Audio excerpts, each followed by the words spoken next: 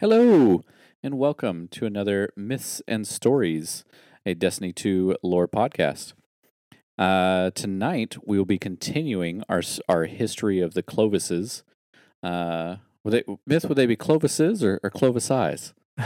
Is that? I think Clovis is just singular and plural all at the same time. Okay. Well, we'll go with that then. Yeah. We're still covering our Clovis. I like Clovises, so I'm going to keep it with Clovises.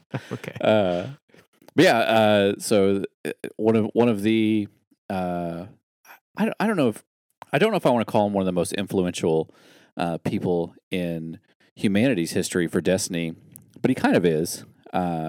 Obviously responsible, like his name is on a lot of stuff. And we talked about a lot of that last episode. Obviously, his grandchildren are responsible for a lot of different things like Siva, things like Rasputin. He's very much the primary responsible being for the Exos, the entire Exo program, and we're breaking this series up into kind of its individual parts, where we're going through all of Clovis's first, everything that Clovis the man has done. Which is again very exo focused, and then eventually we'll be moving on to Rasputin and Siva. But last time we ended on Clovis dying, like he fully dead, and was placed into a smile pod where he had a dream, and in that dream he dreamed of being the Luca of humanity, the last universal common ancestor. The one being that future generations of humanity could look back and trace everything to, which is, and we talked about this a lot last time too, kind of psychotic. Just a bit, yeah. So yeah, but he's on Europa. He's got his exoframes, or not exoframes. Sorry, he has his Bray tech frames that are building the facility out there on Europa. Which obviously we can go visit in game today. Like we can go run around Europa and see all these buildings. They're a little decrepit now, but they're still there. But yeah, this is the very beginnings of that. This is the very beginnings of that facility on Europa. Kind of starting that idea for the Exo. He's already lost his son to this Exo program because it's not a perfect science yet. It's still kind of being invented as he's going along. So yeah, Myth, where does that start us off this week?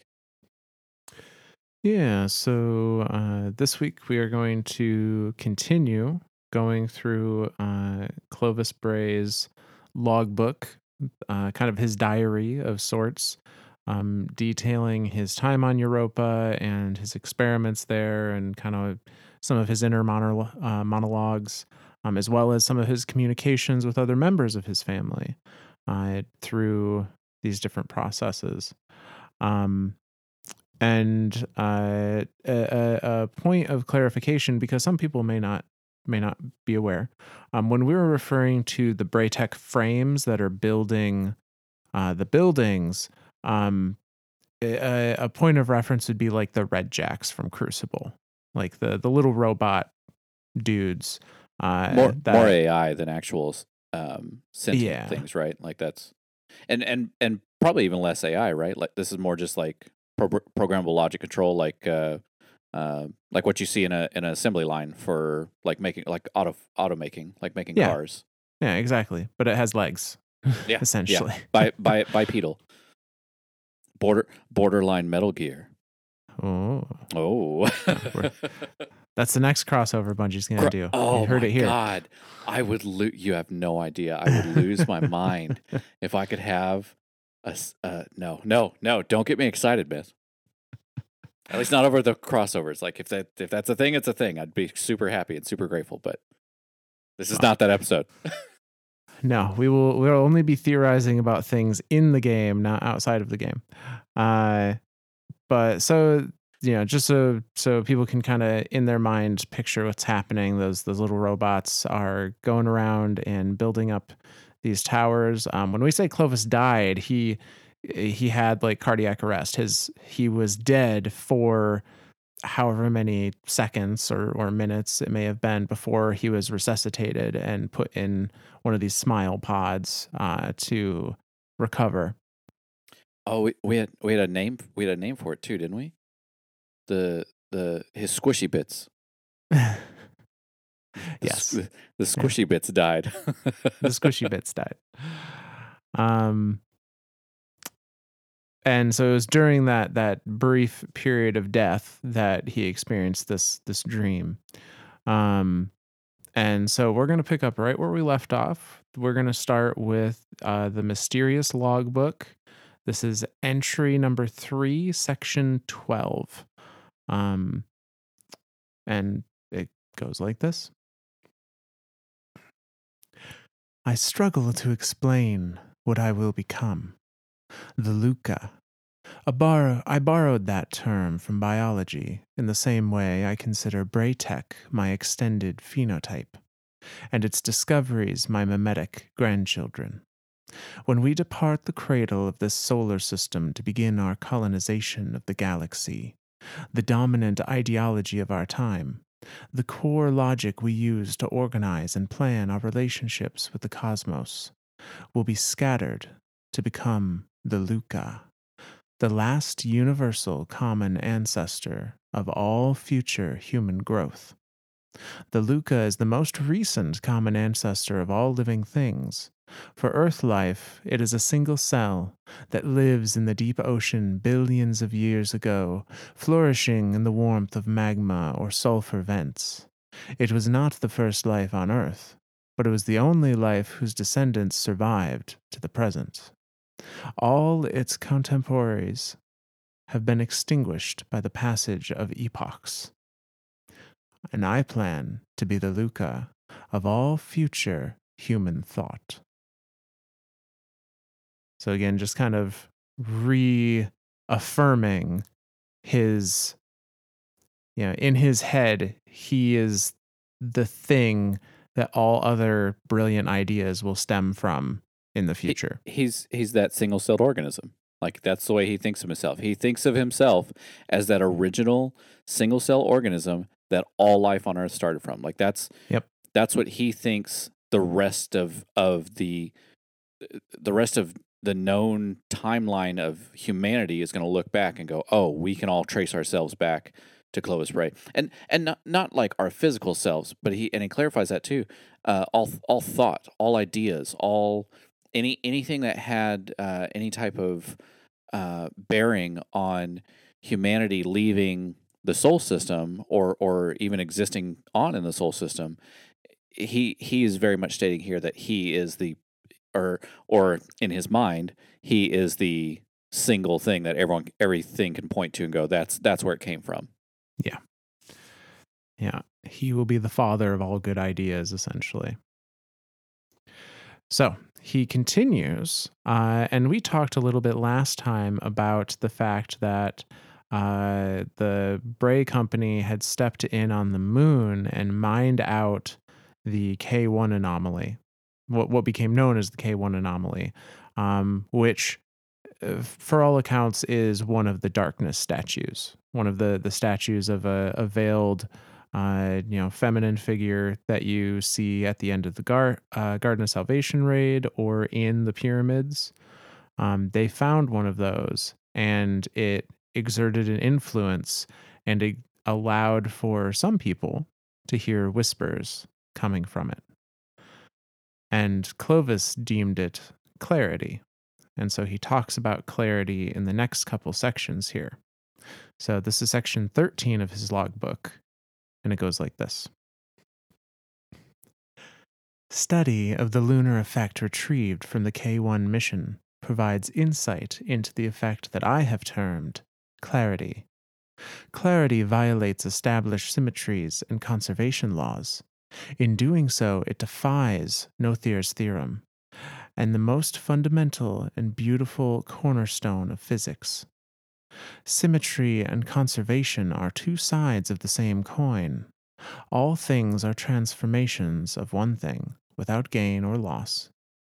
As my childhood tutor put it, if A can become B, then B can become A. We say that state B, let's say is a mixed drink, comes after state A, say sugar and water, only because there are more probable pathways from A to B. Wait long enough, longer than the universe perhaps, and your drink really can return to its original state, spontaneously unmixing itself. But clarity is not always symmetrical. For example, it violates time reversibility. Consider the simple equation. Clarity with A becomes B. This is the application of clarity to a state, A, to produce lower entropy state B. Clarity is fond of removing portions of a state configuration, harrowing the phase space down to only its most robust inhabitants. Time symmetry suggests that we should be able to run this process in reverse in order to retrieve the original. You would reverse clarity on state B, and you would return to state A. But in fact, we obtain something different. When we attempt to reverse clarity on state B, we get state C, which is an entirely different state. Clarity's effects cannot be used to return a transformed state to its original state. Instead, we obtain a second transformation altogether, further yet from the original configuration. I believe that clarity may be akin to the mythical universal solvent, the alkahest, the azoth, with ancient alchemists believed had the power to dissolve anything into its pure base elements. Ingested properly, the alkahest could purify the body and grant eternal life. And that's the end of that section. You know me in math, man. I love this equation. Clarity plus or times A or whatever you want to call it. Clarity combined with A equals B. Theoretically, we should be able to get B by itself. But as soon as clarity is reintroduced to B, it becomes a totally different thing. State C.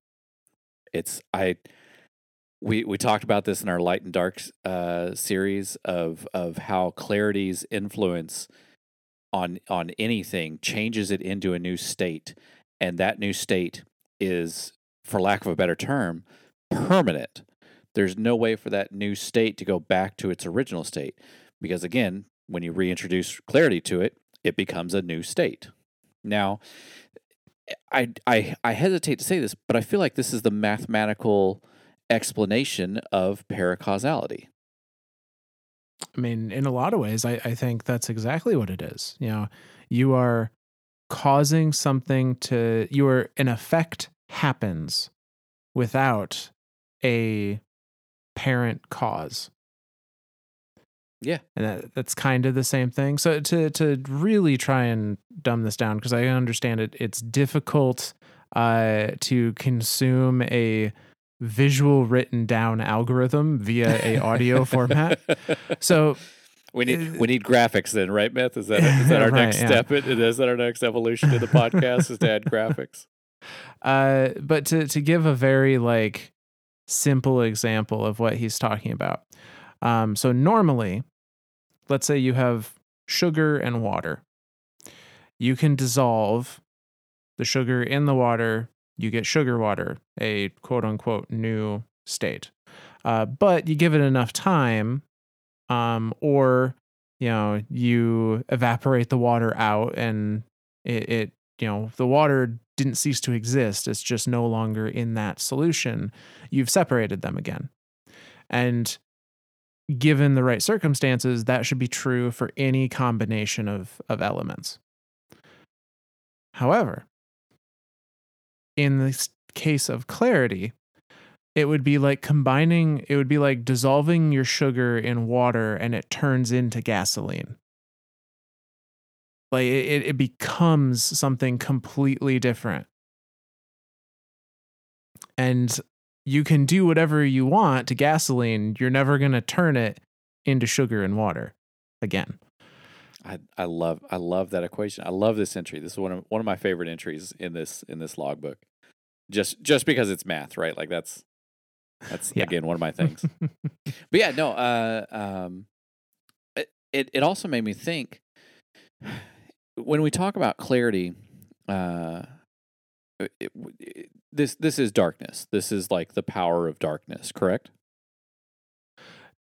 Yes, and I think that we can further support that by Clovis saying that clarity's application to something produces a lower entropy state.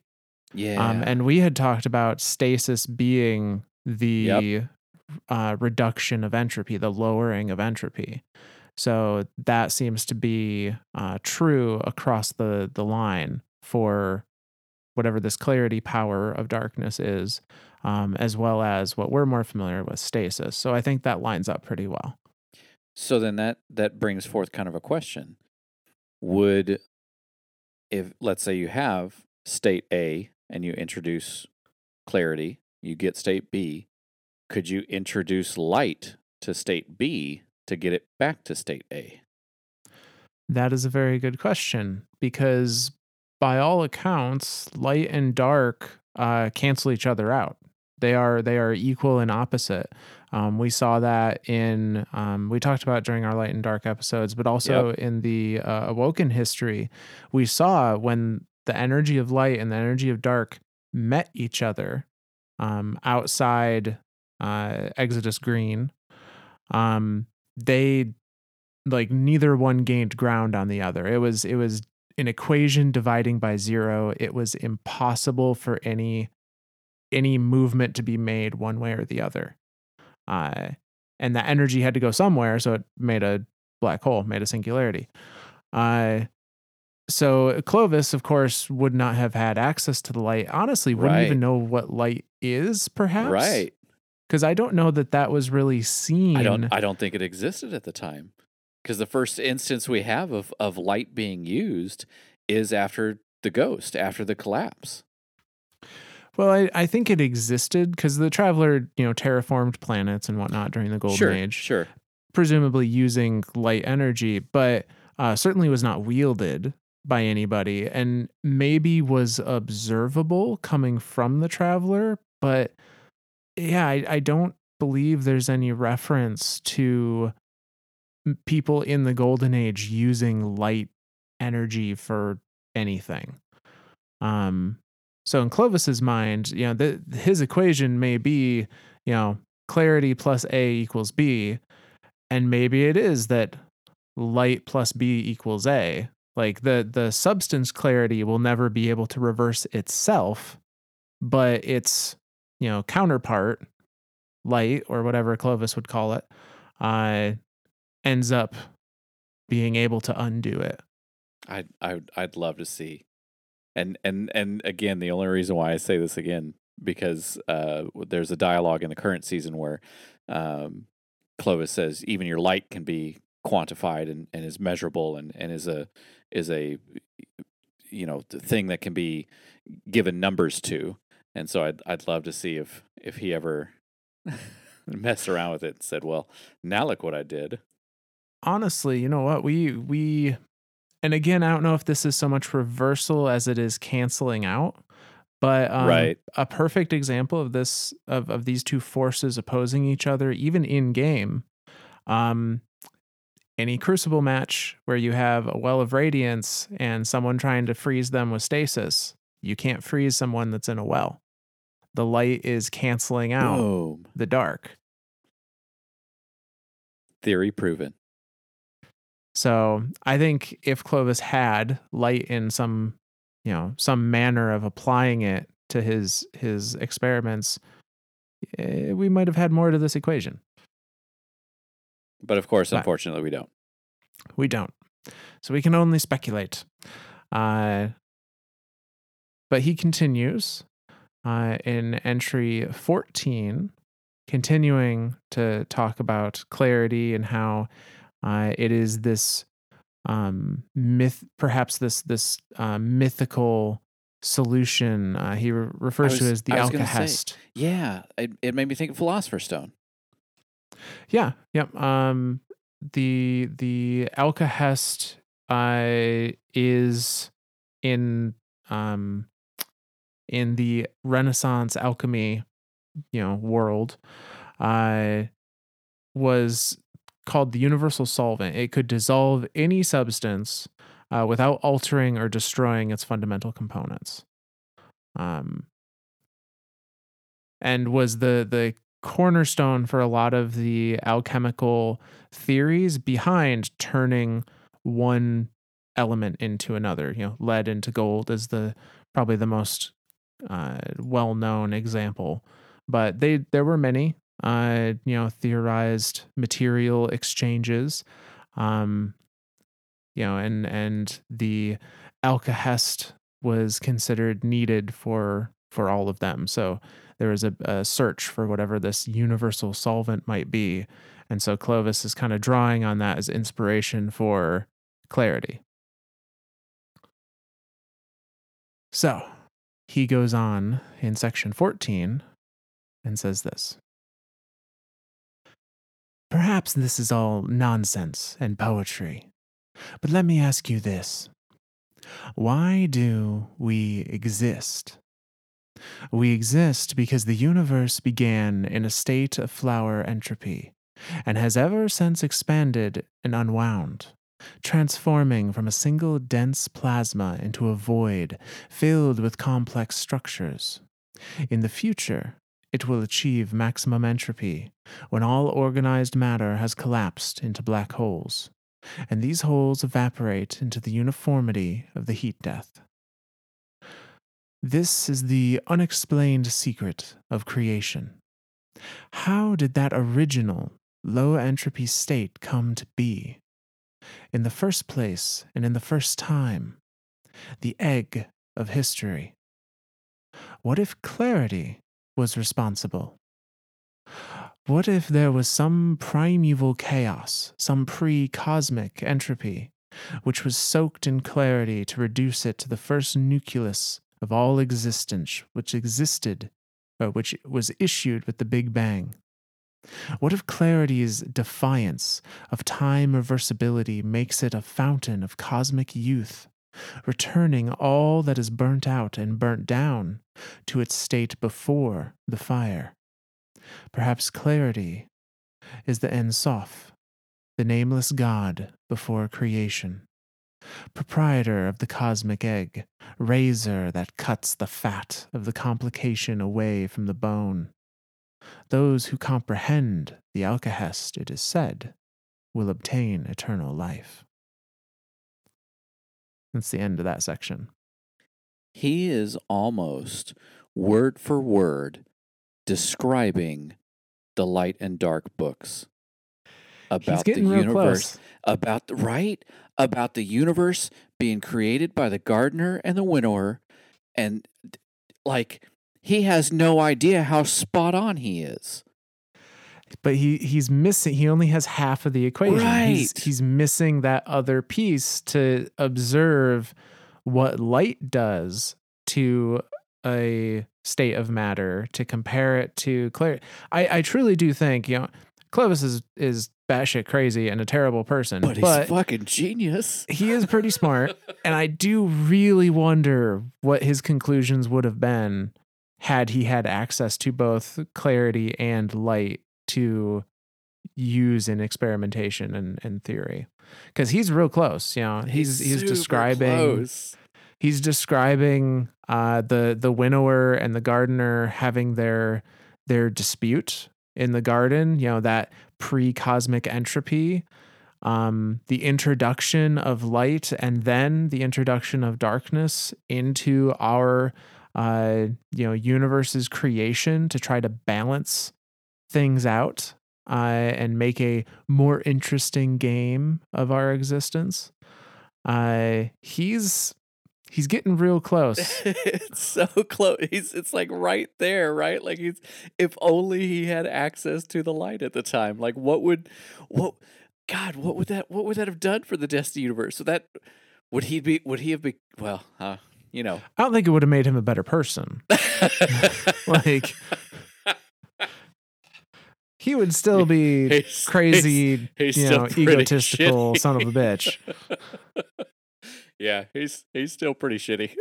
Yeah. He'd just be a little more right and maybe would give us some insight into things. I couldn't believe how close to the light and dark the Gardener of the Winter. I mean, literally, minus half the equation, and he's got it. Yeah. Like that's Yeah. that's mind blowing.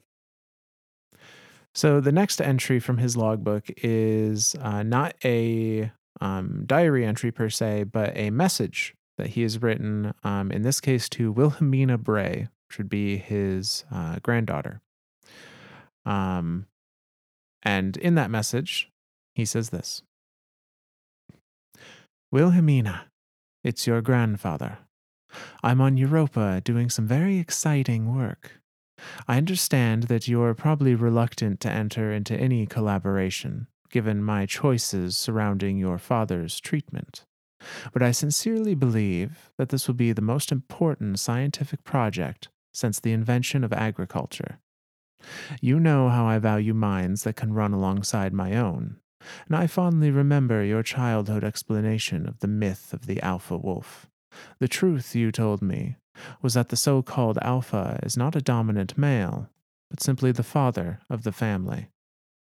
I remember with less fondness, but with equal respect, your later accusation that I had so fully assumed the role of the immortal patriarch as to clone myself off from you. Megalos Kairos Pateras, you called me, in very poor Greek, on the day of my son's funeral. Let me show you what I was thinking of when I was not thinking of my family.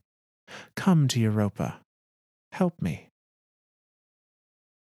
And in little parentheses at the bottom, it says, draft message unsent. So this is a message he has written, but is not actually sent. Definitely trying to recruit. Because, and again, this is something we talked about. At the time, Wilhelmina is working on Siva and getting Siva up and running at the time. So he recognizes the genius in his own granddaughter, and definitely wants to use her talents to further his cause. But of course, the egotistical jackass that he is, he can't just outright ask for help. No. So the fact that this is just a draft unsent, yeah, kind of hits the nail on the head there.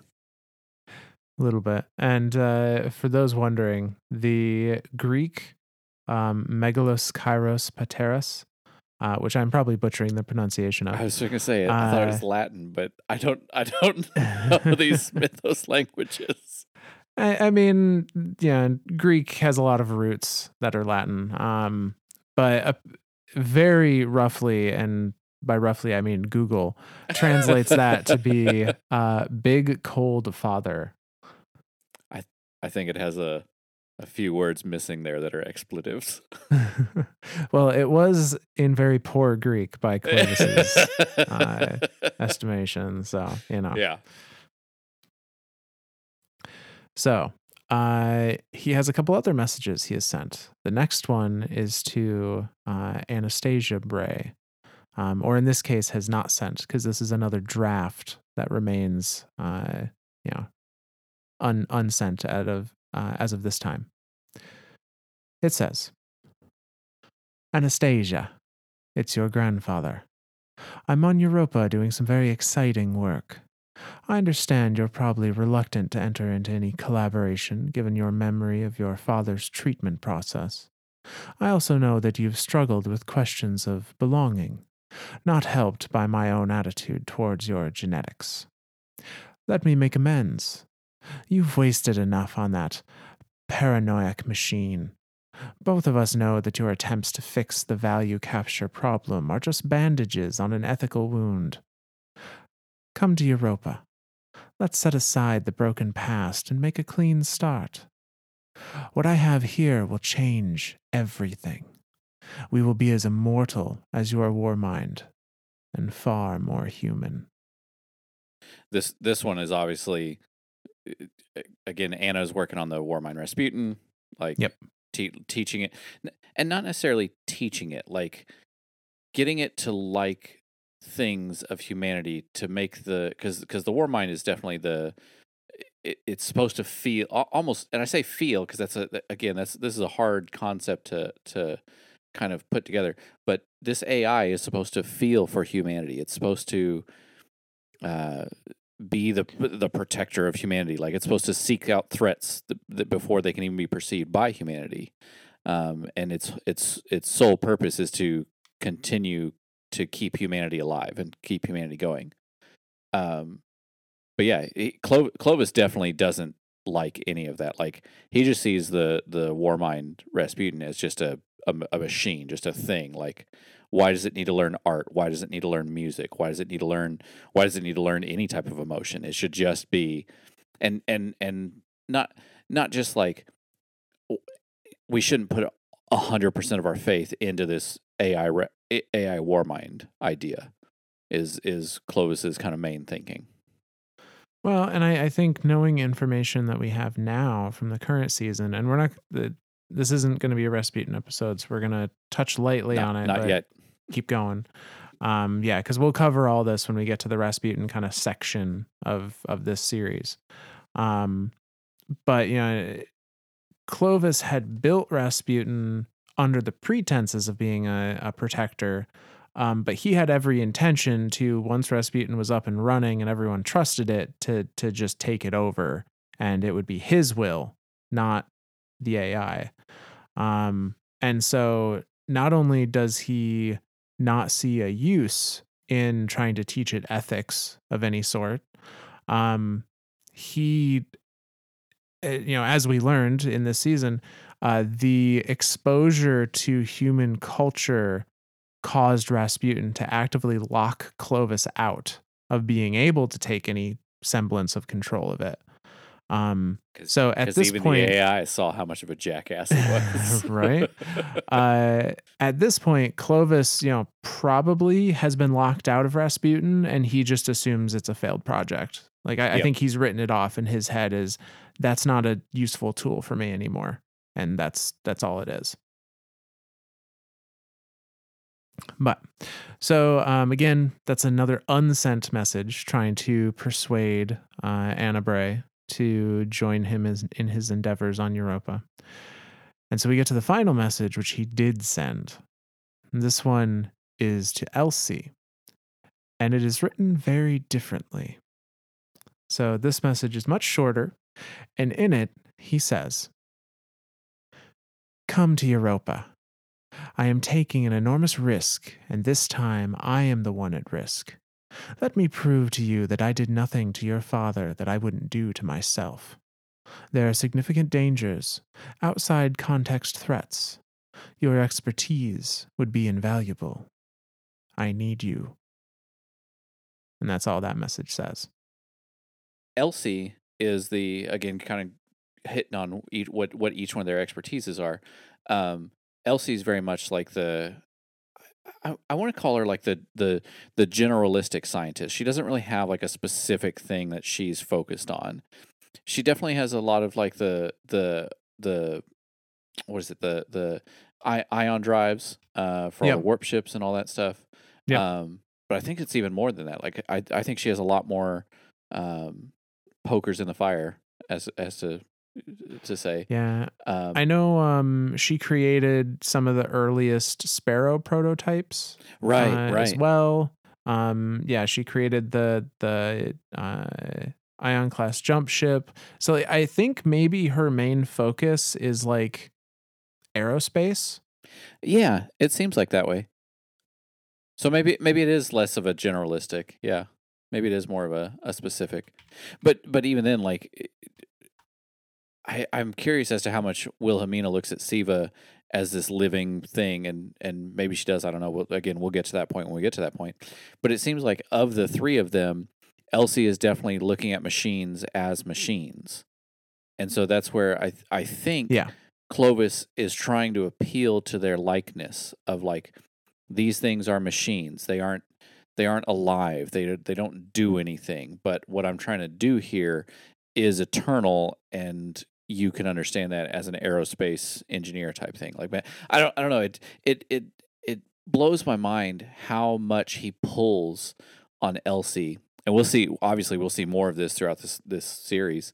Um, how much he pulls on Elsie above everyone else. Yes, and we'll see kind of why his interactions with Elsie are a little different than some of the others. Um, because with Wilhelmina and with Anna, he was like, "Oh, I know you hate me, but let me make amends, or let me prove myself to you, or whatever." And he's a lot more kind of political he's a lot more Very flowery much and so. like really trying to appeal to them in some way. And with Elsie, he's definitely a little harsher. He's a little like, Yeah, come to Europa. very direct. Yeah. There isn't a request there really. It's just a I need you here, be here kind of thing. Now here's a question. And I guess I've never really figured it out or not. Do the kids all know that Clovis did what he did to Clovis the second? It's implied that yes. All Okay. of them are aware, including Clovis II's wife Sylvie, as well as his mother, Clovis the First's previous wife, Luina, Luina, uh, Lucia. Excuse me, Lucia. Lucia. Yep. Yep. Okay. So they all know that, and again, that Clovis curse is genetic. So potentially all of these kids have this curse. Right. There's a potential for that. I don't know if they know it's genetic or That's if kind of they more just know they may just know that their father had this neurological disease right. that brought on insomnia, and their grandfather tried to fix it and ended up killing him instead. Okay. Okay. So they at least know that much.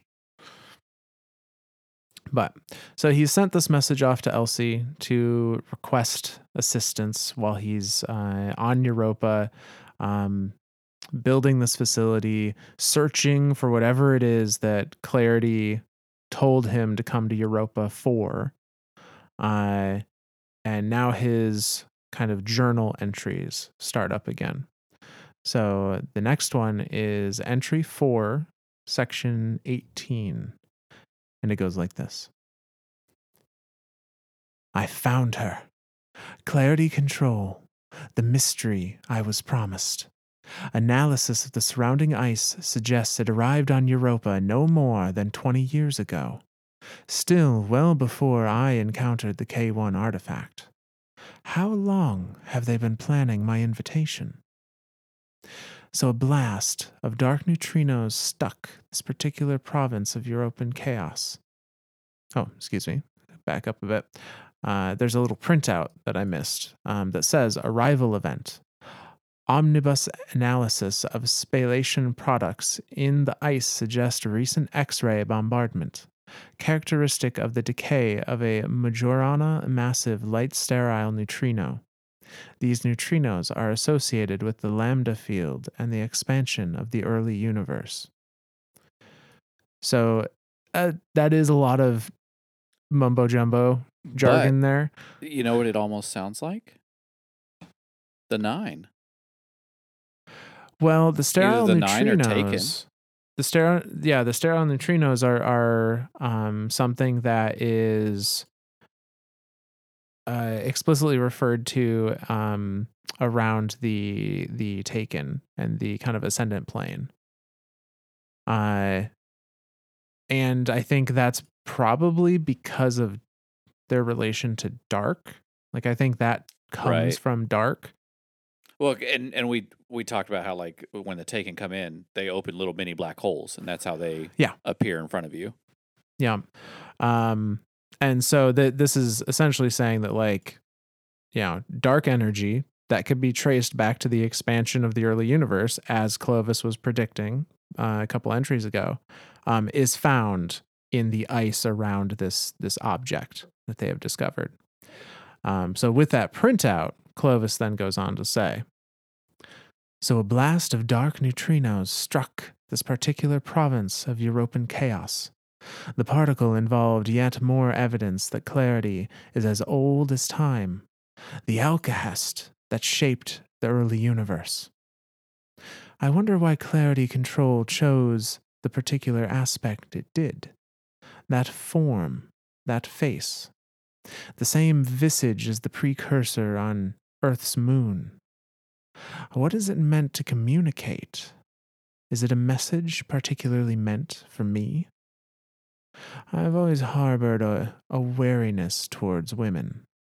I understand people as coiled engines of self interest, programmed first by a cosmology that selects via the anthropic principle for the possibility of complex structure, then by a biology that wipes out traits deteriorous to its own persistence, and then by a culture that evolves to promote the survival of its hosts. People are avatars of these self preserving forces. I feel a purity and a righteousness to this understanding. It lets me see people as they really are. It is the foundation of my book. But all this is complicated in women. They are the sites of such evolutionary complexity, the grandmother hypothesis, for example, or the eusociality of female ants. But even their flesh is hard to understand. Female bodies are a mosaic of two cell lines, one with the mother's X chromosome and one with the father's. Never both. A house of two lineages, constantly renegotiating their mutual interest. It is that interior plurality, that secret depth, why Elizabeth, Wilhelmina, and Anastasia were all so vehemently opposed to my plan for Clovis II's treatment. Alton, on the other hand, never fought it, but the girls were persistently difficult. Elizabeth has not replied to my message. I know she received it. I will have to remind her of her own self-interest. And that's where that one ends. Well, we can add womanizer to the list of shit from Clovis Bray. This guy's an asshole. I mean, if you didn't know before, now you do. Pretty blatant there. So yeah. Well, this actually made me think of a question. Clarity control and the K1 anomaly are two different things, right? Correct. So Okay. the K1 anomaly was, I think, a darkness statue, Like a but lesser similar. one, right? Like something that didn't quite have the full power of darkness coursing through it, type thing, right?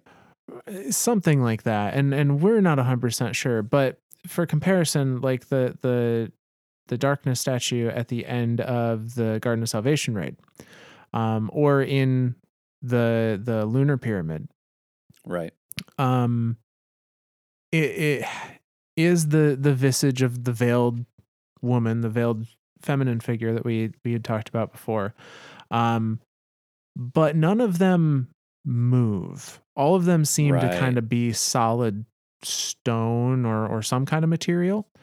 I think what he's referring to, he is attributing clarity control, the voice behind the whispers. He's falsely attributing that to this new quote unquote statue that he has found. And I'm pretty sure the one he has found is the one that we can observe in the Deep Stone Crypt raid, which does move. Yep, that was going to be my next question. A little more organic in some ways. Because that's the thing too. I remember, and I think this was only in D1, on the PvP anomaly map, there was did it have that that dodecahedron Yes. thing in the center, or Yep. was it a statue? So it's always been the dodecahedron. It's always been that. But there's a reference Because that inside that is the clarity. K1 anomaly. That's the K1 anomaly. Sorry, inside that is the K1 anomaly, not clarity. So yeah, it's a little confusing when he uses the terms that are so similar. So Right. Clovis calls clarity. Essentially, we can think of that as darkness, the force. Clovis has just named it clarity because he's decided he discovered it and he gets to name it, I guess. He could come up with better names. That's like Right. That's like calling the new Nintendo 3DS the new Nintendo 3DS. You couldn't call it like the 3DS 2? Right? Like something? Do you know how hard that is to market as a used product? Hey, do you want a used new Nintendo 3DS? Well, is it used or new? Yes, is the answer to that question. I blame Clovis for that. Yes, I mean he's the Luca, right? Oh shit! Oh shit! But no, so played, darkness, sir. Darkness, the force is clarity. Clovis attributed the voice that he heard through darkness to be the controller of clarity, hence clarity control. That makes more sense. I keep thinking of it as like clarity control is like a science experiment, right? Like you have a control substance or you have like a control variable, and that's what he's referring to. But he's less of that and more of this is the controller of the voice type thing. Yeah. Okay. Yeah. And he from this entry seems to believe that the statue they have found is clarity control, is the thing that has control that's over. actually talking. Yeah. Yeah. Okay. And that was the other thing I was going to mention too, is this is the same statue that we see in game when we go to Deepstone Crypt. Yep. The raid, the in-game raid, and again, all of you guys out there that are listening to this can go there. It's after the first encounter, right before the Atrix encounter. There's that giant statue, the veiled statue. If you go underneath it and look up, you can see it's moving. It's the veil is. I hate to say because it's moving, it's alive, but I maybe. That's like saying like the wind is alive because it's moving. Yeah, that's not. I can't correlate the two directly. So, but in my head, I'm like, well, it's moving. It's got to be alive. So yeah, it is something. It is not a statue. No, not quite. But yeah, so he's a tad perturbed that it is this feminine figure because he apparently has some issues. I was gonna say, is issues the best word? And I mean, he tries to explain it away as like, I understand evolution and I understand survival of the fittest and I understand genetics, but the fact that a woman is only ever comprised of two different family genetics that then have to compete with one another, like that's him making up a bunch of bullshit as to try and justify his sexism, and there is no justification for it. So well, and that's the other thing too. Like he tried to genetically mutate all of that out of his own son. Like yeah, he's just the shit. He's just a shit. Yep. But and he attributes the gender or genetic sex to why Alton didn't throw as big a fit about killing Clovis II as the other children did, which is another like what the fuck moment. But right, like I don't know. I keep seeing Alton as like the artist of the group, right? Like he's not really. I don't want to say he's not a thinker. He's just not an engineer. Like he's more of a free spirit. I wouldn't say that. I think he's more. He deals with people. He doesn't deal with There you go. technology. There you go. He's the businessman. He runs the business. Yeah. He, you know, schmoozes with the people. He acts as the CEO essentially to keep things running and keep money flowing for the experiments everyone else is doing. Yep. I like that explanation better. As usual, you have the better explanation. Oh, I mean, we'll see some clips with Alton, some instances with him, and he is by no means the hippie of the family. So, just setting expectations. But so Clovis continues in his journal now, switching over to thoughts on exominds, which is the process of uploading someone's brain, their consciousness, into a digital format. And so this is entry 20, and it goes like this. The major obstacle to a viable exomind is the loop or billboard or crash cycle. Human consciousness in simulae is not new. The equipment we provided Aero China for containment of the K1 anomaly included simulated connectome forks of the mission crew as mineshaft canaries. But simulated environments are limited. If a simulated crew member wants to leave the mission and go home, they cannot. And that impossibility will cause divergence from the physical original. Even minute changes in the physical fidelity of the simulation can have chaotic effects. All cognition is embodied. The architecture of our minds is highly co-evolved with our physical form. In or out of simulation, only a truly synthetic AI can disassociate from the human body plan. Given the limits of simulation, we need to find a synthetic immortality in the real world. The grail of Homo simulacra is an artificial body with an immortal human mind. Attempts to upload human minds into frames with their artificial senses and limited architecture are uniformly terrifying and disagreeable. Early attempts at uploaded consciousnesses were haunted by fears that the upload would suffer cryptic loss of qualia, the unseen death of the first person, or conscious mind. The upload would then become a so-called billboard, a flat imitation. I lobbied the ISO to establish a standard for a certified conscious simulacrum. An emulation of a human brain must display neural activity correlated with consciousness, particularly in the nuclei of the thalamus, midbrain, and pons. Many researchers refer to this criterion as the zombie detector. The problem with exominds is that they quickly stop passing the zombie test. The first stage of the breakdown is looping the same repetitive, stereotyped behavior once observed in zoo animals.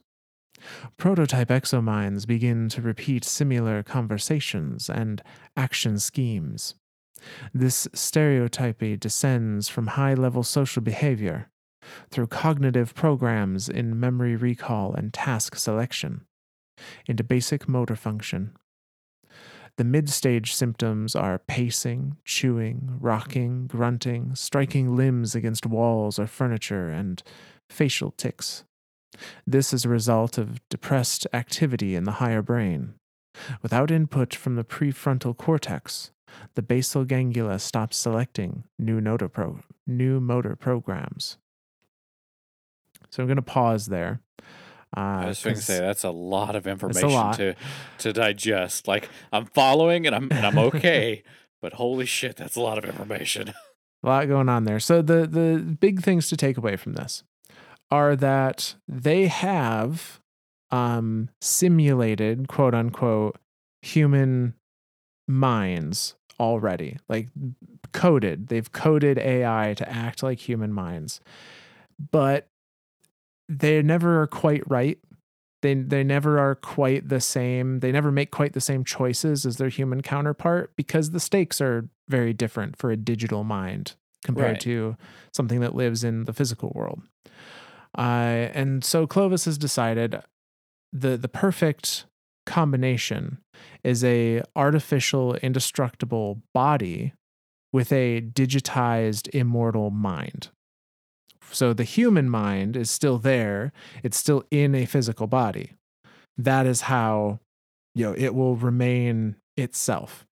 Well, and that's the interesting thing, right? Like it, he it's that question, right? Like what is self? What is consciousness? What is a soul, right? Like that's what differentiates between an AI and a human, like or even a digitized human. Like it's such an interesting conundrum there because the AI from the outside it could essentially look and act as a human. Like that's the whole point of it. Artificial intelligence. It's appearing. It has the appearance and showing signs of life, of intelligence. And again, equating life to intelligence is neither here nor there. Like that's Yeah. one does not equate to the other, but that's not the point. Um, it's it's that consciousness, right? Like what determines something is conscious? What determines something has self awareness?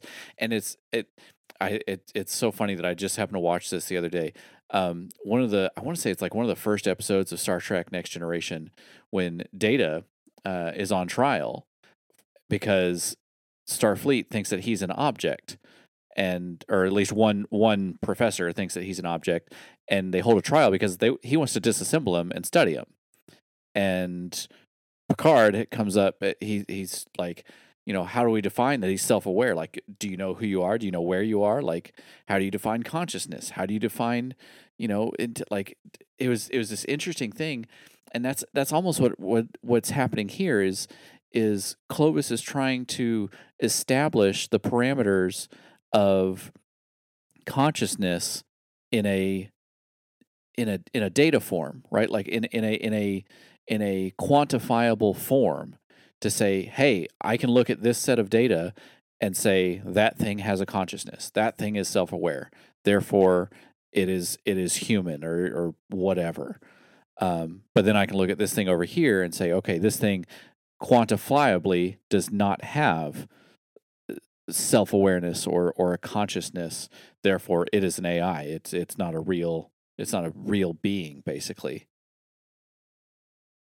Yeah, and Clovis isn't concerned so much with the um theological side of like the Right. soul. Right. But he is very much interested in making sure that whatever digital copy is made, because he wants to do this to himself eventually, uh, is by all measures that are possible the person. Right. Like At still least on that a individual. yeah, at least on a biologically cognitive level.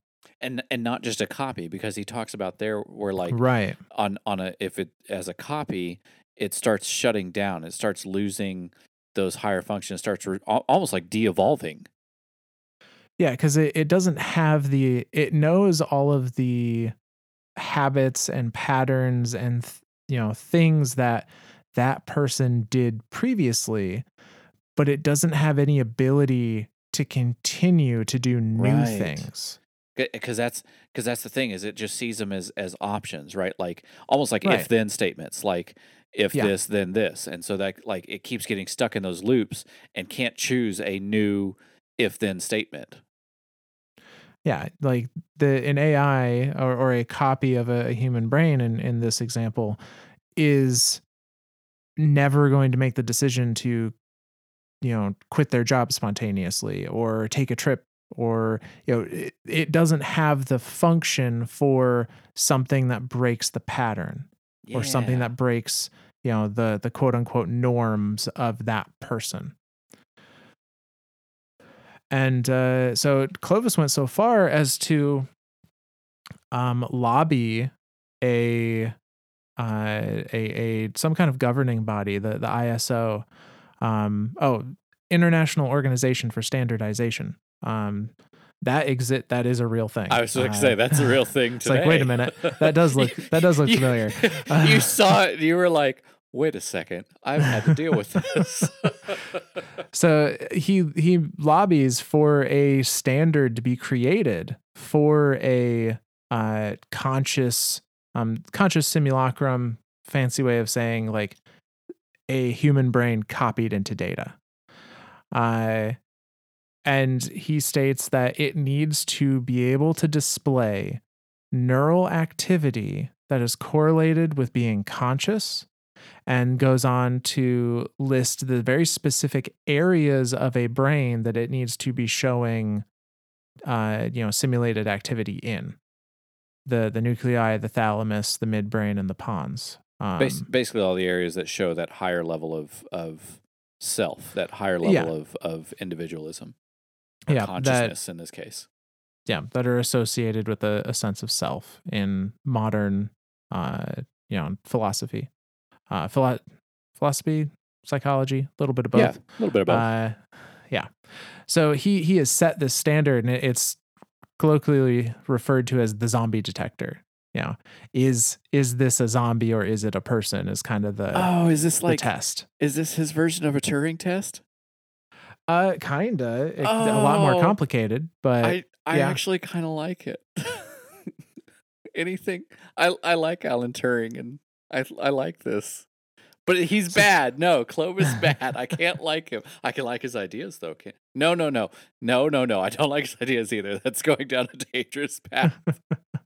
You can like some of his ideas. Okay, I'll like this idea because it's so close to a Turing test that I like it. But so he's created this test that something must pass in order to be a true digital copy of a conscious mind. And he's running into the issue of none of his exos pass it. None of his exos are none of his exo minds, none of the digital brains he has created thus far have been able to pass this test. They always start to devolve. That's the other thing too. These are all created minds, right? These aren't actually uploaded. These aren't human minds yet. These aren't digitized human minds. These are just simulated, created minds. Presumably. Okay. I don't believe he didn't steal a bunch of hobos and be like, "Hey, I'll give you some booze if you come with me." I mean, you never know when it comes to him. It's Clovis. He totally could have done that. But I think it's stated that, one of his, maybe not the first, but one of the first, and certainly the biggest test of this was, on his son, Clovis Bray II. Right. But he's, via synthetic minds or, people he's acquired through various means, he's tested it enough to know that it doesn't work at the moment. So this goes on further for a little bit here in the next section, so stick with us. He continues in section 21, saying, "The eventual highly upsetting result is atheotosis, a disorder characterized by slow involuntary writhing motions of the limbs, digits, neck, and tongue. Early exobodies, without governors of their paramuscle, would tear themselves apart like starfish with wasting syndrome. This was how my son died." So to pause real quick, it does sound like he's done this to others since Clovis Bray II, based on that statement. Yeah, he totally lured a bunch of hobos to Europa with booze and stole their minds. He got somebody. But he continues. "The driver of this degenerative loop is a process we call billboarding. No matter how actively we stimulate the exobody, how rich we make its social and cognitive environment, and how powerful its senses, we still observe the gradual shutdown of exoneurons. The neural correlates to consciousness in the midbrain are amongst the first to die. The exomind, despite acing the Turing test, no longer meets the ISO standards for consciousness. It is a philosophical zombie. Eventually, this shutdown proceeds far enough that an exomind cannot sustain its default network, the lights in the windows of a living brain.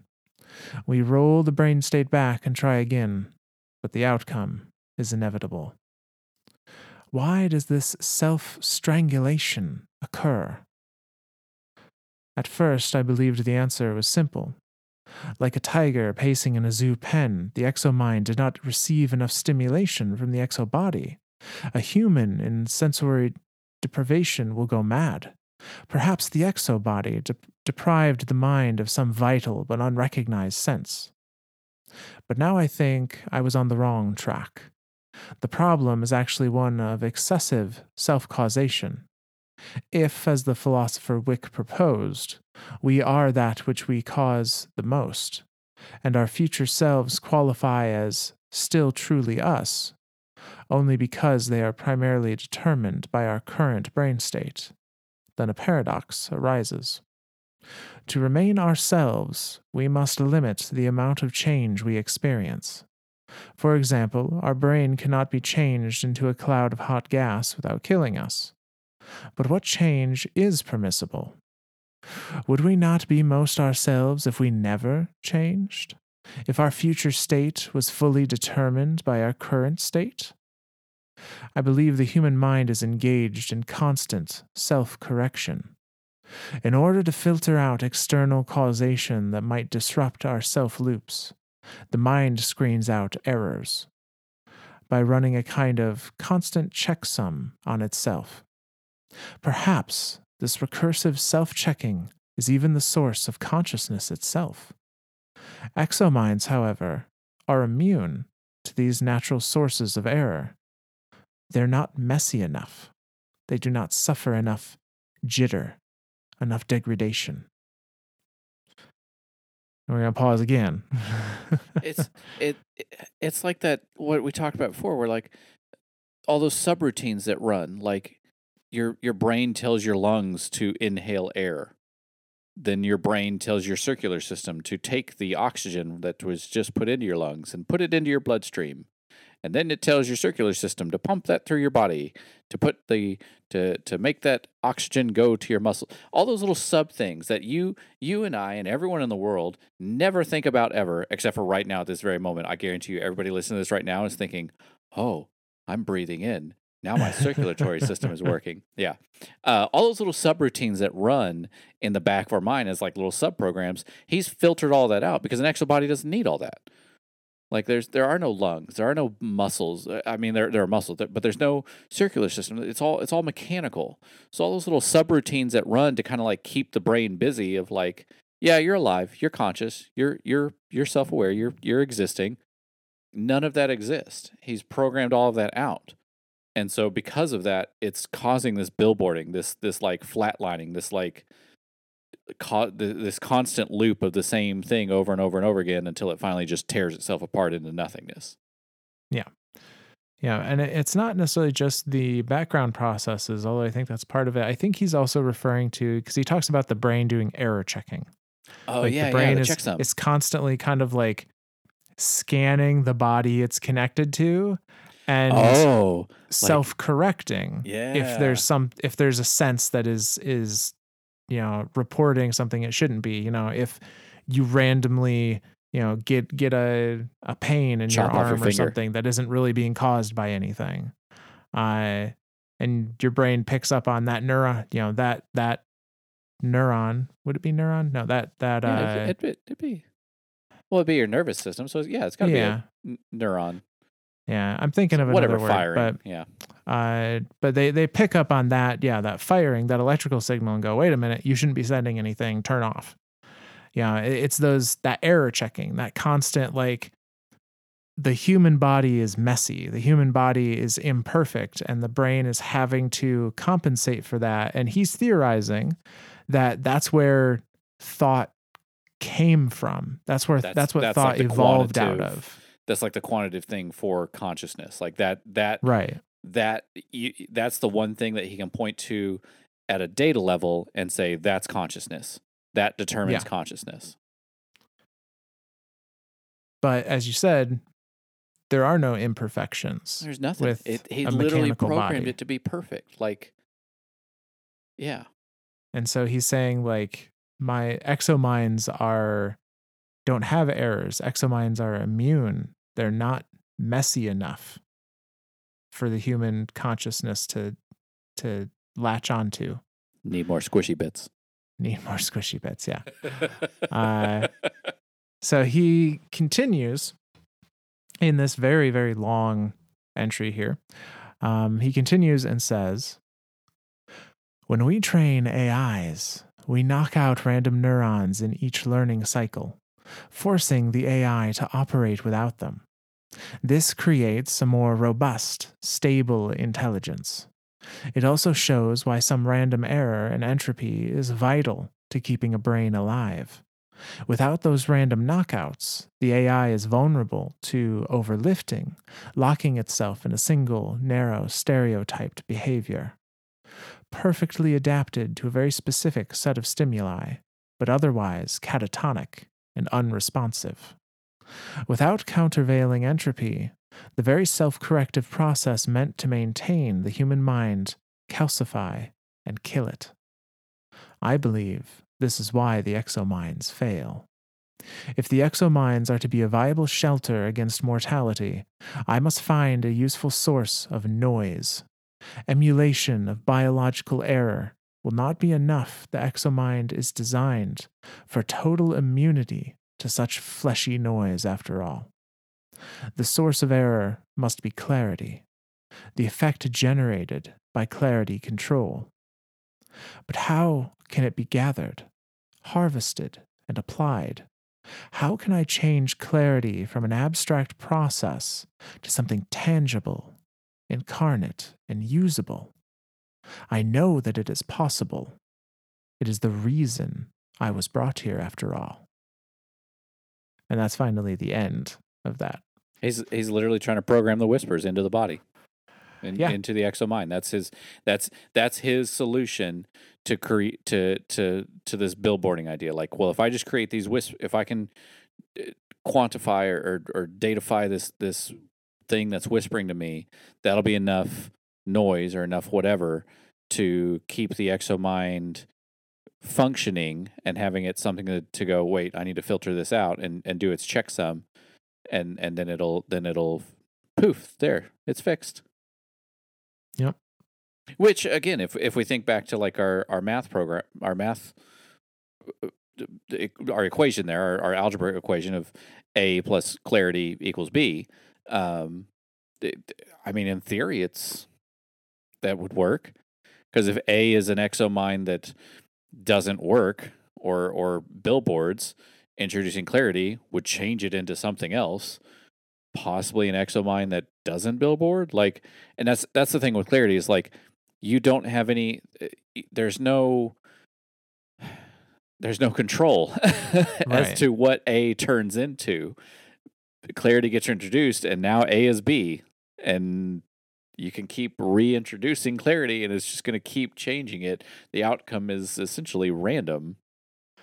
Yeah, but it's never going to go back. And I think that's an important part for Clovis, because it will truly make the exomind immortal. Like, there's no way to return it to a state at which it would go, that it would become a zombie, quote unquote. And they talk about that too. Like, they tried turning the clock back on the brain, and it still loses itself to and even when they try to rewind it, it's already lost so much of itself that it billboards again and eventually tears itself apart. So yeah.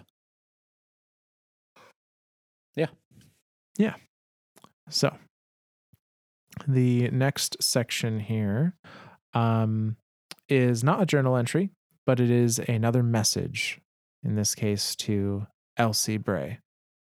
And in this message, he is again pretty straightforward with what he wants and why he thinks she should be helping him. So he says, I know your secret. Did you think you could keep it from me, Elizabeth? I keep track of every tiny change in your gene expression. I know when you so much as burp. You are my offspring. You are the most important thing in the universe to me, for you are an extension of my own self. I understand you are angry with me. I would be too if I'd watched my father come so close to salvation only to die the way he did. Believe me, the groans and snaps of his exo body tearing itself apart haunt me almost as profoundly as the things we said over his deathbed. I failed, your father. First, I tried to make him sleepless. When that failed augment eventually turned against him, I correctly identified the disease as fatal prion insomnia, while those in competence were still blathering about unexplained cachexia. I even recognized that my boy's hypervigilant immune system would make gene therapy and polythipine treatment ineffective. At every step, I was ahead of the problem and entirely focused on its solution. I determined to transfer him to a new body, and I failed. The new body killed him. His final scan still sleeps in the family archives, awaiting, perhaps, some second chance. But what I am working on here could save him still, and it can save you, Elizabeth. You know that you have your father's disease, inherited from the same genes that I so rashly engineered. You have the Clovis curse. There is no way to know exactly when it will strike, but once it does, I'm sure you've charted out exactly how it will progress. First, insomnia, panic, hallucination, and fear, extended hyponagia, and the loss of all dreams. You will sweat, and your eyes will dwindle to points. You will go into menopause. You will try anti-prion treatments and gene therapy to correct the mutation, but your enhanced immunity will protect the very flaw that is killing you. You will try immunosuppressants, but they will be no match for the family arsenal. I did not make us to be easily edited. Within 2 years, you will be entirely unable to sleep. Dementia and wasting will follow. You will be dead by then, but the husk you leave behind will continue to live, sustained by machines, unable even to dream of a time when it used to be Elizabeth Bray. So come to me. I'm dying too. Let's save each other. And that message is sent. Good freaking God. This, like, whew, okay. He's insane. Like, I mean, he literally, oh God, that's freaky. That's freaking me out, man. He goes through in detail exactly what Clovis II went through and what every single Bray for the rest of time will go through, unless if he finds a way to make this work, make this exo program work. And that entire process is fucking terrifying.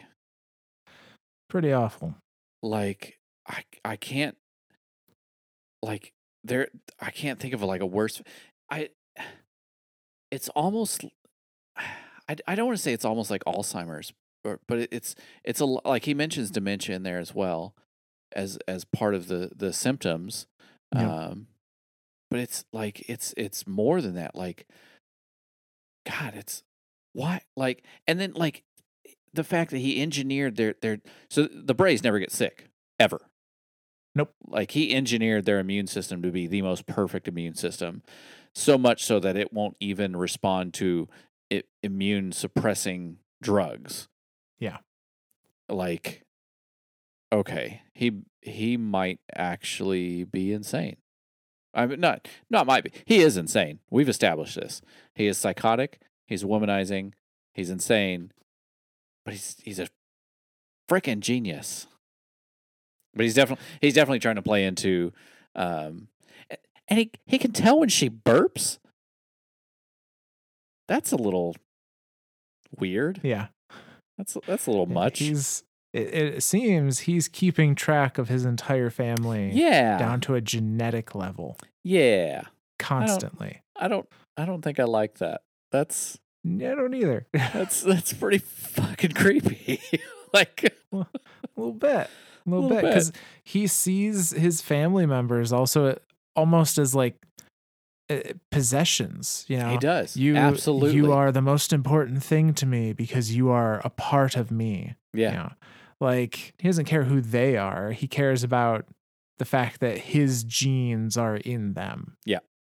And that's it. Like that's literally as far as his quote unquote caring goes. Yeah. Yeah. That's okay. Well, it is what it is, right? So he's sent this message to Elsie, you know, more or less telling her, like, I know that you have the curse. So I am your only chance of salvation, despite how I messed things up before. This is in detail all the terrible things that will happen to you if you don't come help me with this. So again, playing to another part of her, like first trying to appeal to her engineering side of like, hey, come work with me. Now, borderline threatening her with this fear of what's going to happen, to try to appeal to that, to try like anything he can do to get her to come to him. Yeah. Anything he can do to manipulate her into doing what he wants her to do. So now that they've found clarity control, they have to figure out how to use it, what to do with it. How to put it in a jar. Kinda. And we see their first attempts and the consequences of that in the next entry here, which is entry number 5. Clovis says this. Disaster at the worksite. Clearly, we will not be moving clarity control like we did the K1 artifact. It reacted violently to the attempt. I have entered 19 casualties into the log, since 19 engineers from the Hanu team were caught in its reaction, though there were many more than 19 bodies when it was finished. I have sequestered the recordings, especially the sensorium telemetry. Quite upsetting. Yet I do not believe it was an act of hostility. Even this outburst carried themes of duplication, as if clarity control wanted to show it could help me. It whispers to me. I have been communicating with it, just as I did the K1 artifact. I dashed off a memo to the expedition team, all fully NDA'd, of course, with hashes of their brain states on file as proof of honesty. I tried to be plain. Yes, we will proceed with necessary caution, but I am now in contact with clarity control. I am in communication with an intelligence so far beyond our own that it can manipulate us like stones on a go board. Terrifying, obviously, but not malevolent. And I like that not malevolent is like underlined a bunch of times and is in all capitals in his writing. So he's trying to show that he can manipulate it, that it can be controlled. But he continues. If it wanted to extinguish us, according to Dark Forest logic perhaps, it would simply drop a strangulet into Earth. There's nothing it could possibly want from us that could not be obtained elsewhere. Even if it were so malicious as to feed on the raw suffering of our conscious minds, it would be easier to build vast hell simulations, or to engineer a custom species capable of limitless woe. If we are endangered by clarity control, it is only through accident or miscommunication, or punishment. Punishment is a key part of any teaching process. Still, I am keenly aware that there might be some danger that I cannot foresee. So I have ordered an orbital platform constructed over the worksite. If we need catastrophic containment or a quick and thorough redaction of our work here, the platform will excurse from its orbit and collide with the site. Europa's orbital dynamics make even high polar orbits very unstable, so the platform needs onboard power of course correction. A fission reactor makes sense. It requires less frequent refueling than a fusion plant, and it's easy to hide something in the design that will allow it to achieve extreme prompt criticality. And now we can proceed with peace of mind. And it does another little printout of his kind of biological status. Again, I won't go through all of his stats, but say interesting notes. It says today's blood mixture is enriched pig's blood with a new modified monocyte.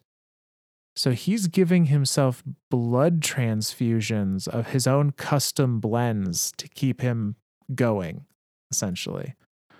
Gross. And then it says prep for liver regeneration and gallbladder transplant underway. So he's needing more organs consistently replaced at this point. Status calamitous. Yeah,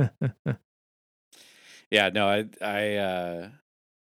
so this is the construction of Morningstar. This is him seeing like whatever this thing did to these people. It terrifies me that he doesn't describe it. Like he describes all sorts of stuff, and he doesn't even want to describe this. He just marks down 17 casualties, though there are much more bodies. So whatever it is was not good.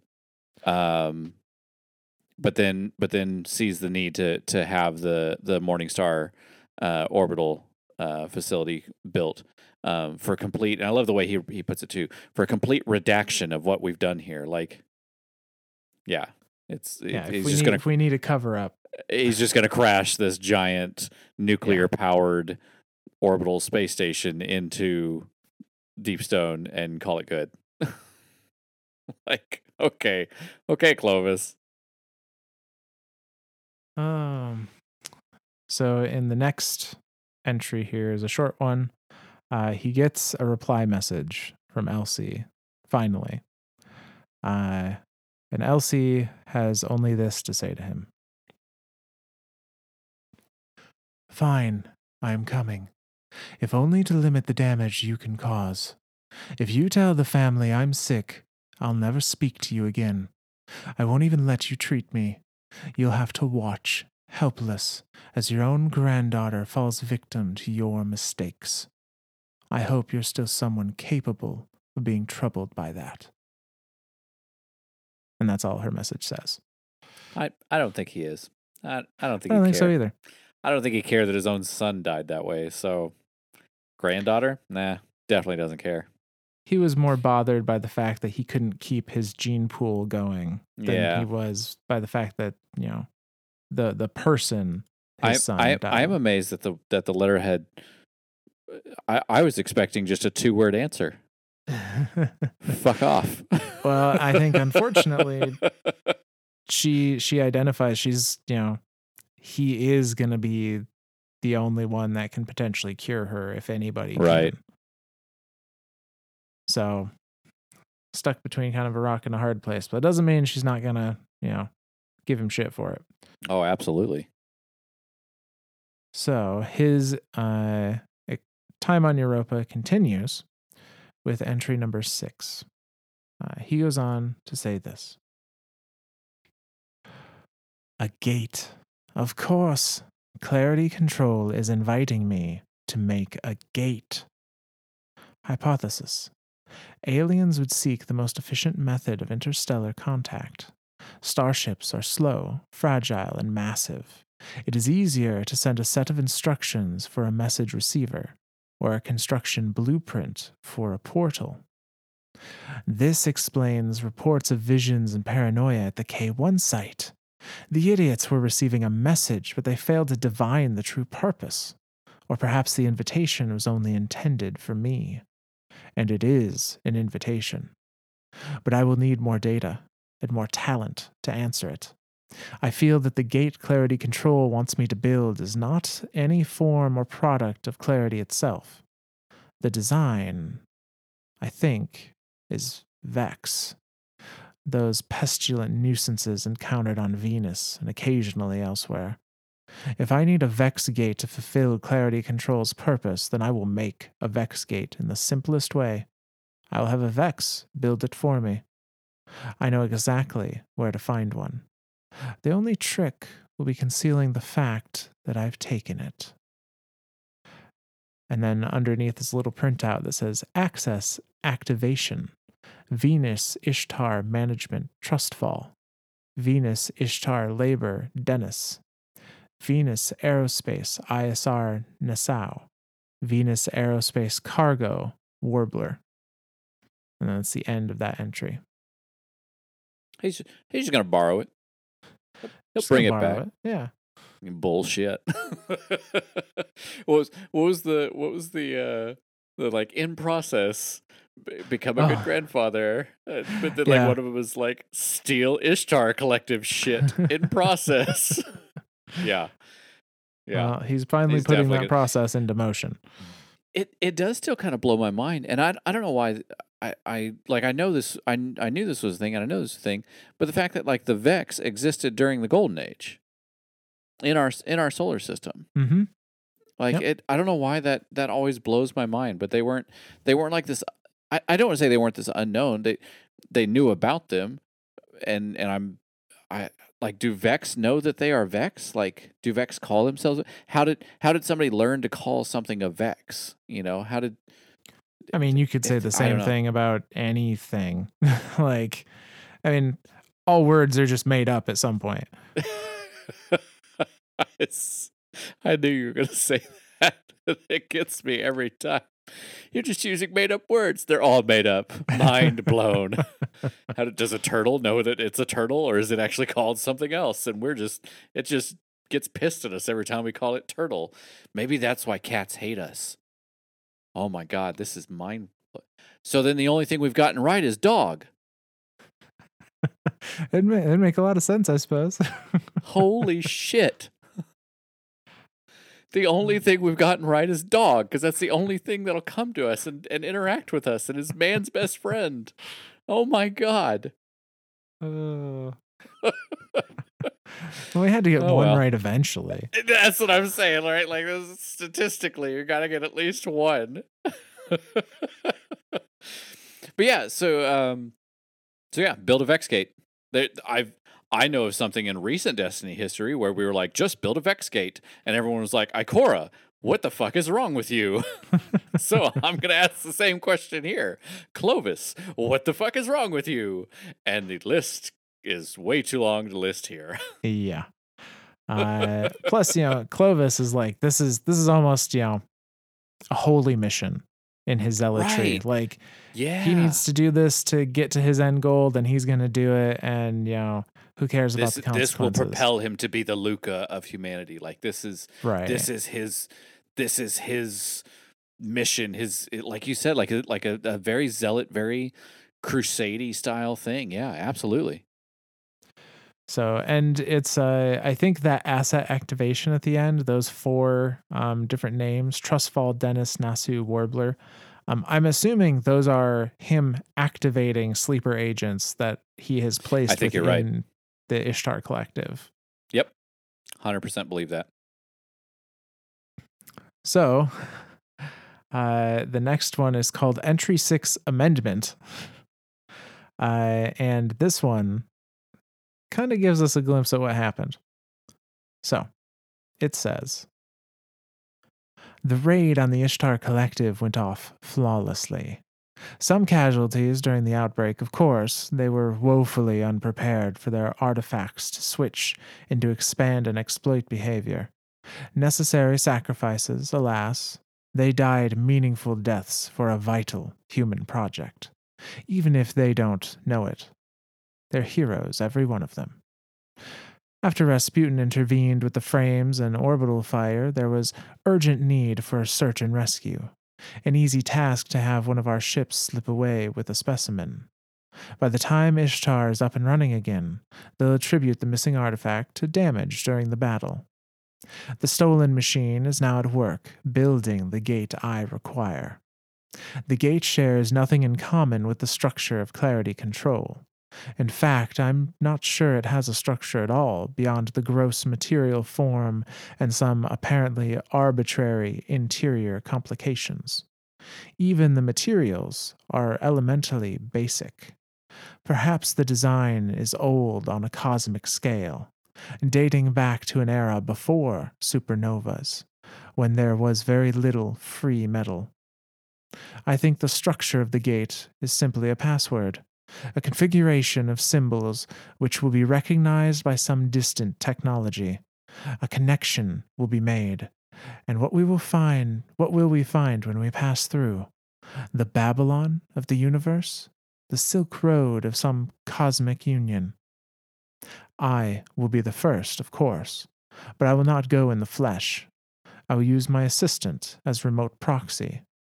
It is all so exciting that I can hardly. And there's a little printout that Clovis has gone into cardiac arrest during this entry, and his suit is performing defibrillating, and that's where that one ends. That's what happened. That's what happens when the squishy bits start to go. Well, and we saw he had organs to be replaced, and yeah. Has he been watching too much Stargate? I mean, because he it talks sounds about an like awful lot like a Stargate. Thank you. It really does. He talks about the symbols to dial out. Although I do want to go back just a little bit. This is a premise I've never actually thought about before, but it kind of makes a lot of sense that it's not efficient for a extraterrestrial entity to literally travel in a starship across the light years to get to a destination. If they want to say hi, they're going to send a message or find some fast way to do it. It's far more efficient for them to send a message, and even more so for that message to include instructions on how to transmit larger messages or a portal. That makes me think of the movie Contact with Jodie Foster. Yeah.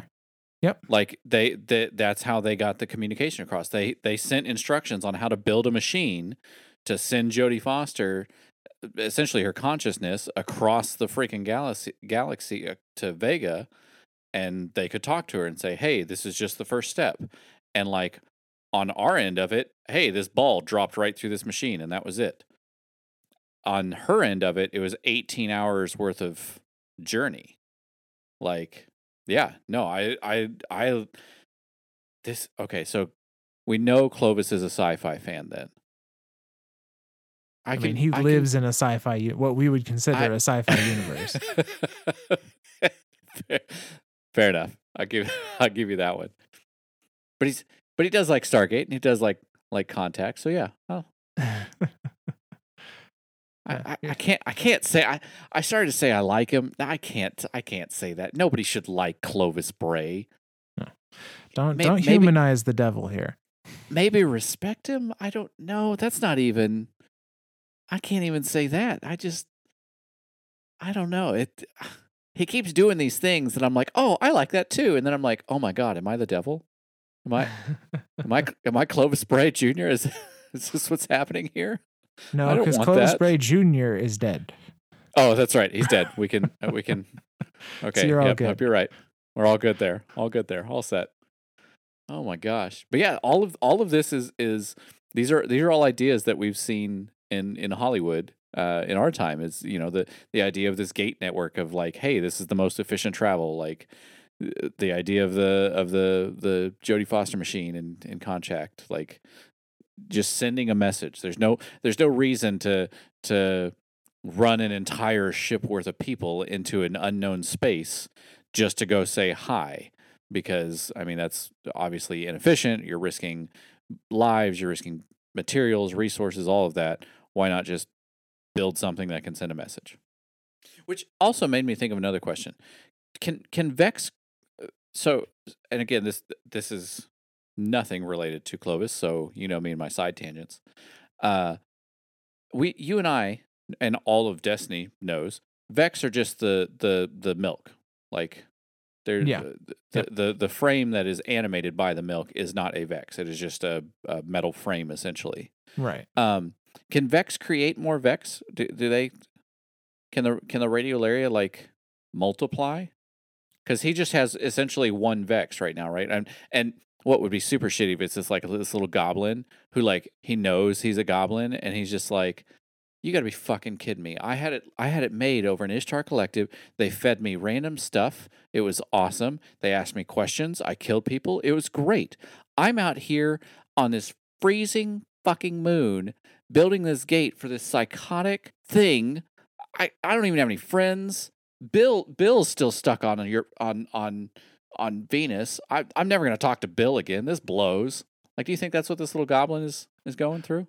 I love the mental picture of a single goblin just like carrying materials all on its own from a pile over to wherever one it needs to go, just one little just like panel at a time. He's just grumbling pissed. about their boss Yeah. and fuck, when's lunch? God damn it, 10 more minutes.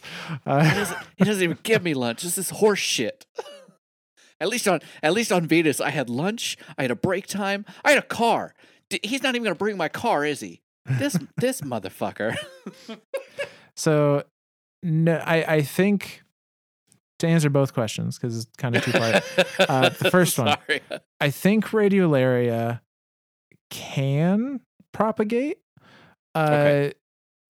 Because as far as we know, it's kind of just an organic algorithm, and presumably that algorithm can iterate upon itself.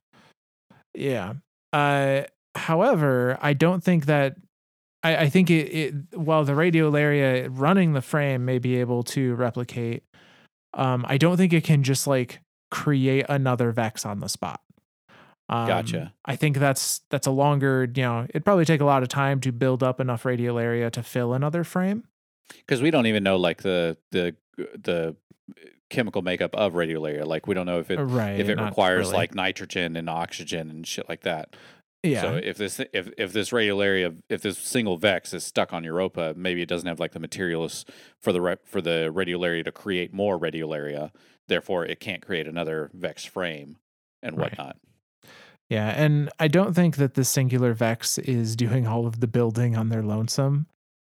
I feel like it is. I think it's hilarious, and I love the idea of Bob the Goblin just fucking boop boop boop boop boop boop boop.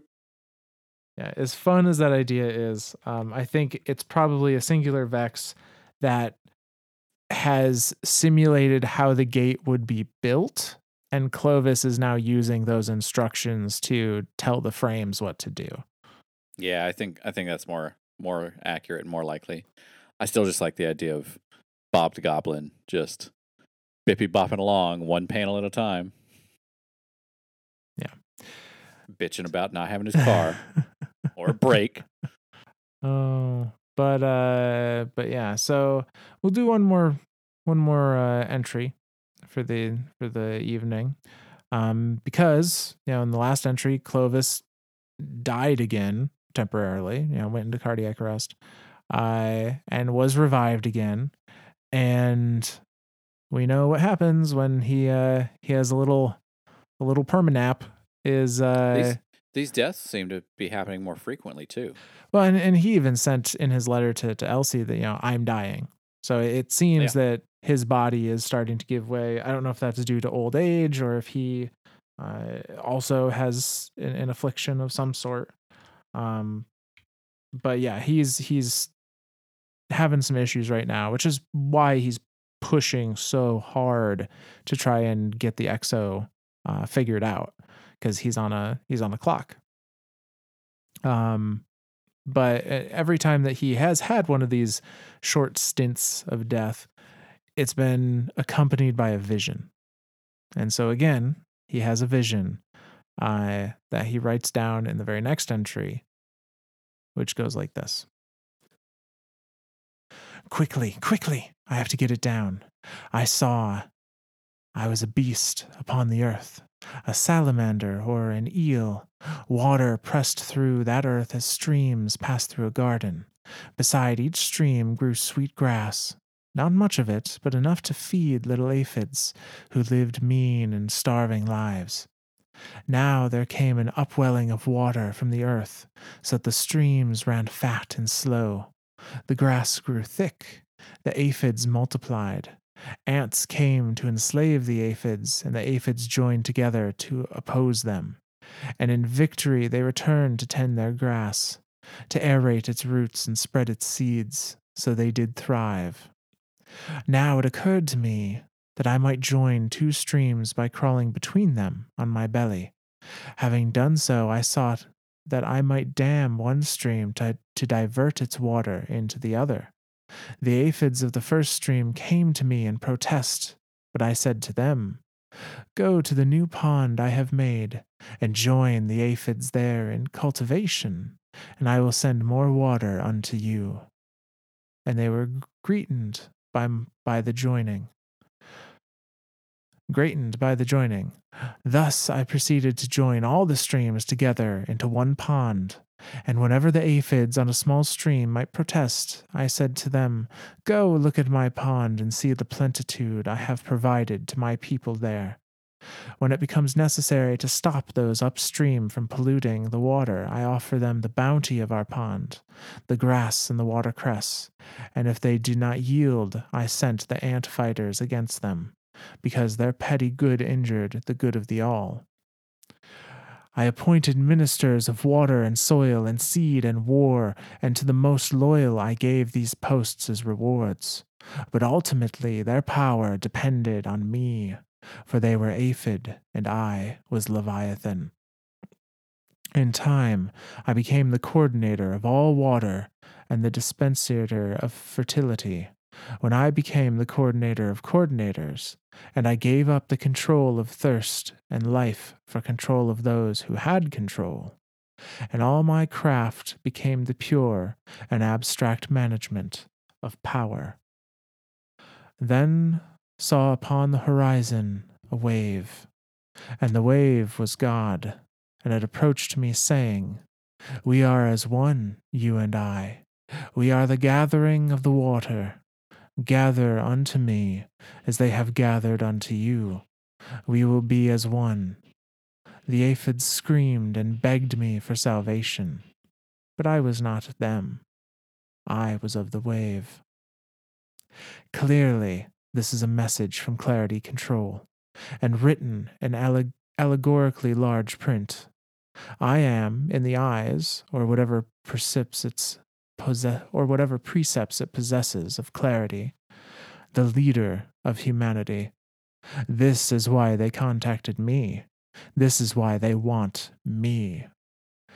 They are an association of coordinators, those whose choices cause change, and they are inviting me into their pantheon. We must finish the gate. And that's the end of that entry. Dude, he's saying he's God. Yeah. He's full. This has gone beyond of like thinking that he's God. He's now accepting this hallucination, because I don't think this is. At least I personally don't think that this is Clarity talking to him. No, I think don't he is think so. literally dying and having these like near death experiences and hallucinations and whatnot. Mm-hmm. And in these hallucinations, he's contributing them to Clarity talking to him, and therefore he's got Clarity's calling him a god, so he must be a god. So now he's gone full god complex mode, like beyond just like a complex. Like he now truly believes he is God. Oh yeah, no, like I think that's fucking crazy. Yeah, like his whole vision, I think, is just his subconscious, in his mind's eye, he has always been the leader of humanity, the Luca, Yeah. the most important person. And now he's viewing humanity as ants and aphids below him as he ascends Right. to some greater being. And it's just his visions are his subconscious reinforcing that idea, I think. I agree 100%. So God, this guy is fucking nuts. Okay. yes, he is. All righty. But Well, on that note, build a gate. yeah, he is building a Vex gate because clearly nothing could go wrong. And Who hurt you, Ikora? Who hurt you? We are going to pick up from there as we continue our series on Clovis Bray next week. Yeah. Alrighty. Do we have any shout outs? No particular shout outs. As far as like the lore stuff goes, it was very nice of one of our members on Twitter to reach out. This was Blazing Legacy, who just made a comment that love the audio quality upgrades. Almost thought Z got replaced as co-host. Lol, it sounds that much better. So Thank you. Thank you. I'm trying something new this week as well. So, but yeah, Christmas was really good to me. New mic, full audio. What are they called, Myth? The foam stuff. I can't think what they're called. Oh, the sound suppressing. Yeah. Sound suppressing material. Sound suppressing. Little foam, wavy, foamy shit that you see in recording studios. So, I built 2 panels of that that I can hang around my recording space. I've got a fully controllable mic that I can control the gain, all that stuff on, and so yeah. Next step is let's see, her birthday is coming in about a week or so. So maybe a boom and a pop filter might be coming with it. Yeah, that'd be totally awesome. But yes, thank you for the again, as far as audio on my end, it's still kind of evolving. I'm still messing with all the knobs and all the new buttons and shit that I have to play with. So yeah, hopefully I'm trying to make Myth's job a little bit easier, since he does all the editing. Which I appreciate. I don't know that I actually am or not. I feel like I'm making it harder now that I have more buttons and shit to fuck with. So yeah, we'll see. Myth does a fantastic job of doing the editing. So yeah, I'm just here. I'm just a voice in his head. Oh, but it wouldn't be the same if you weren't. So this is true. I am Clarity Control. Oh no. All right. Well, cool. I guess I got to give a thanks. I'm going to thank Bob the goblin.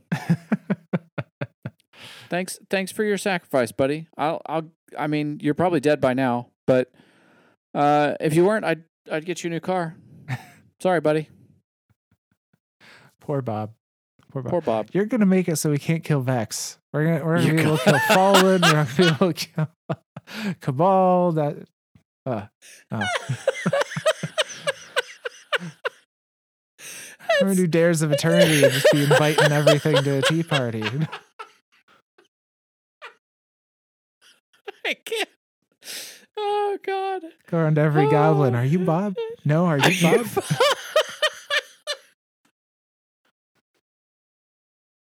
Do the thing, Myth. Do the outro.